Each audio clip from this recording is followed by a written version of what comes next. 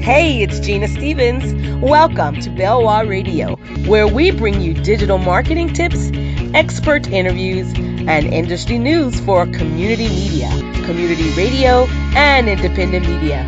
Visit our website at belwamedia.com. Thank you for joining me here on Belwa Radio. My name is Gina Stevens, and I am your host. Today we're going to talk a little bit more about mobile applications. We're going to talk about how your organization can make sure your mobile application is stable. There are lots of people who create these mobile applications, and then when people try to use them, they crash. They don't do what they're supposed to do, and then your mobile application gets abandoned, and no one uses it, or gets really bad reviews in the App Store or on Google Play, and then you don't get a whole lot of people who download your app because a lot of people will read the reviews before they download a mobile application. So we're going to talk about how you can make sure that your mobile application is stable and that it's going to perform the way you want it to perform and get you the desired results. A recent Nielsen survey reports that the average U.S. mobile device user accesses an average of 27 apps per month. 27 apps per month. So take a look at your phone and see just how many applications you have on your phone. I probably have at least 52, and I want to say I access probably at least 15 of those per month, easily. But the average mobile user accesses at least 27 apps per month.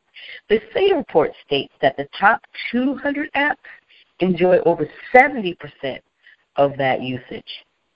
70%. So the top 200 applications enjoy over 70% of that usage. So 27 apps are opened per month, are used in average per month, and of the top 200 apps, 70% of those are those 27 apps, okay? So is that new application you just launched for your flower shop or your nonprofit organization or your online store or your restaurant or whatever, is it suffering in Google Play or on the App Store? You need to know why. You need to know why it's suffering. Is it experiencing a decline in downloads and in in-app purchases? So there's something going on, and you need to learn why. Business owners and those who are running nonprofit organizations or other organizations need to understand that they can risk their app's survival by pushing it to market too quickly. So oftentimes, organizations, small business owners are in a hurry to get their mobile application launched, and they push it to market far too quickly. Pre-release application testing will often help you catch any issues that might cause your app to be unstable later. Mobile applications usually go through several rounds of testing where these bugs are fixed, and application stabilization is verified before it's actually released. Post-release app testing is just as important. So you want to make sure whoever is developing your application will actually do testing before and after your mobile app is released. So let's explore a few questions you can ask yourself and your mobile application developer before you release your app to ensure the stability of your mobile application. The first question is, have you tested the app's performance? I know this sounds like a really easy one, but have you tested your app's performance? Apps need to run fast, and they need to function properly. Is your app doing what it's supposed to do as quickly as it's supposed to do it? A survey conducted by Dimensional Research found that after using an app that ran slowly on a regular basis, 48% of respondents uninstalled or removed it. 33% stopped using it. So when you use an app that runs very slowly or it doesn't perform the way it's supposed to on a regular basis, 48% of us are just going to uninstall it or remove it. 33% will simply stop using it. And I know that's how I am. If an app just doesn't function the way it's supposed to, I won't keep trying to use it. I might try to use it a couple of times, and then I'll go to the App Store or Google Play to see if there's an update available. I'll even check the reviews to see if what other people are saying, if they're waiting for an update or whatever. That's only if I really like the app. That's only if I really like the company. And then I'll wait maybe a week to see if they're going to fix the bugs. After that, I don't use it anymore if things aren't fixed, okay? Now, that's only if I like the company. If it's some app that I just downloaded because I thought it was going to be cool and it was going to give me the functionality that I needed, if it doesn't act right and I've tried it for like 10 minutes, I just delete it. I delete it and I go back to Google Play or I go back to the App Store and I look for another one. That's how I am, and that's how most people are, okay? You get about 10 minutes to try to impress somebody with your mobile app. And if it doesn't work or it's too slow and it's clunky, it's got too many ads popping up, or if things don't work the way they thought they were going to work, you got about 10 minutes and that app gets deleted, okay? So Chris Hoffman, tech writer for How To Geek, suggests users ditch the Facebook app and use Facebook's mobile site for a less annoying experience. So even techies are saying that even Facebook's app is a little annoying, and they suggest that you just don't use Facebook's app, to just use their mobile page. Okay, users dislike mobile apps that function like a clunky old school website. Sometimes apps have bugs that crawl into the code and keep the app from working with ease. These bugs interfere with the user's overall experience, and it's the job of the mobile app developer to find these bugs before launch and then test the app and then find those bugs after launch. So number 2, what does your app actually look like?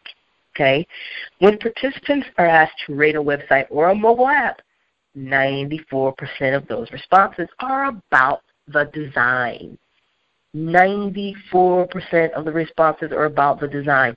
How many of us have gone to the Google Play Store or the App Store and we've looked for an app, and if we look at the graphics, the avatar, the icon, the default avatar, the default icon, and then we look at all the pictures associated with it, and it looks like it was just kind of created by, I don't know, a 5-year-old, which probably, I shouldn't say that because there's some 5-year-olds out there with some great skills, but you know what I'm saying.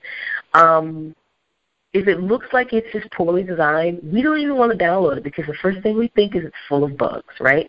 The first thing we think is it's full of bugs. It's going to put, stuff on our phones that we don't want on our phones. It's going to add malicious scripts. It just doesn't look like something we want on our phones. It just looks fishy, malicious, right? So we don't want that. 94% of respondents say they're looking at the design. Make sure your app uses high-quality graphics and fonts that are easy to read. If I can't read the design, if I download the app and I have a hard time reading the font, or the pictures are fuzzy and I can't figure out how to get around, and I can't read, where I'm supposed to click and things like that, I will delete the app. That's just the way it is. So make sure your app uses high-quality graphics and fonts that are easy to read. Can your app's users see and understand everything easily? In addition to ruining the mobile app's visual appeal, small fonts and images are difficult for older users who have vision problems. If they can't see it, they won't use it. I'm 46 years old. I'm at a point where I have to have progressive lenses, and even with my progressive lenses, sometimes it's really hard to see some things on some of these mobile apps, and if I can't read it, I delete it. So number 3, is your mobile app as secure as you think it is? In a joint 2017 Now Secure and Accenture study, about 8% of respondents were concerned about security issues with their mobile banking app. Yet research shows that 40% of security findings in mobile banking apps involve insecure communication. 40% of security findings in mobile banking apps involve insecure communication. That's 40%, okay? So you want to be concerned about the security of your mobile app. You want to make sure that if people are putting in credit card information, any information, any personally identifiable information, that is any information that if that data is stolen, can be used to steal their identities. You want to make sure that your app security, that you have really good security with your application. Your users need to know that any data they add to your app is secure, especially when they add their personal data that can be used to steal their identity. If their data is safe, how do they know that their data is safe? Ensure that your developers have made all the necessary efforts to enforce access and data protection measures. So you want to make sure that you ask that question of your mobile app developers. I know lots of people who have mobile apps developed, and that's one question they always forget to ask. Will this data be secure? Because there are going to be people who are putting information into these mobile applications, and they're going to want to know if their data is secure. Number 4, do you know where your mobile app data is actually going? Do you know where your data is going? Who's going to be responsible for maintaining your data? Where is it going? Where is it being hosted? Are you going to be able to have access to that data later? Okay. Data collected on your mobile app can be used for sales and marketing purposes, not just in-app purchases. So the data that you collect on your mobile app, you can use that data later for additional marketing purposes. So don't lose your app's data. Lost data can result in lost revenue, and you won't be able to see a return on your investment. So now that we've discussed the pre-release app testing after your app has been released, here's what you can do, what you need to do to figure out where there are stability issues. So we've talked about what you want to think, the things you want to think about before your app is released. Okay, so you want to think about testing your app's performance, what your app's going to look like, is your app going to be secure, and where your data is going. Those are the things you really want to think about pre-release, and also you're going to want to think about them after you've released the app as well. But now that we've talked about that, here's what we're going to talk about after your app is released. Tip 1, use automated app testing. Automated app testing. Choose a good automated app testing software to test your app's features and functionality. Those automated tools create scripts around your basic features and help protect your mobile app's existing functionality. So your mobile app developer will be able, they typically will have these automated app testing tools so that they can test the app's features and make sure that the app performs the way it should perform. Don't fall into the trap of believing that thorough pre-release testing will stall your progress and keep your app from getting to market on time. Automated testing often keeps app release scheduling on time and allows you to release a quality product with very few glitches. So you want to do automated app testing before and automated app testing after you've had your app released. Tip 2, use Google Play and the App Store to survey app users. Your user reviews in Google Play and the App Store can serve as survey data. Start there. Use the reviews to survey individual users with a few questions about the app's performance, layout, design, customer experience, security, and features. One more time. Use the reviews to survey individual users with a few questions about the app's performance, layout, design, customer experience, security, and features. So if you've ever gone to Google Play or the App Store, you'll see that people will actually comment on the app, what's wrong with it, what they like about it, what they suggest they can do to make the app better, that kind of thing. You want to use those reviews and hop into those reviews and ask questions. Hey, what do you think about what do you think about the layout? What do you think about the app's performance? What do you think we could do about the design to make it better? What do you think about the security? Do you actually feel safe about your data? You jump in there and you ask those questions. Excuse me. Tip 3, test your mobile app using a focus group. This is where you're probably going to get some of the most valuable advice you could possibly get. Test your mobile app using a focus group. Source a group of targeted social media users and ask them to download the app. ask them to test your mobile app and answer a series of survey questions in exchange for maybe an Amazon gift card, or a prepaid Visa card or something like that. Prepare a lengthy quality assurance study that will provide you with extensive feedback that's designed to help you test your app's stability. So you want to make sure that you're finding people who are actually going to test the app. So you're going to be looking for probably tech geeks, people who really like mobile apps, people who really want to help you test the app and not just get the Amazon gift card. And you're going to find those people, and then you're going to ask them to download the app and participate in that study.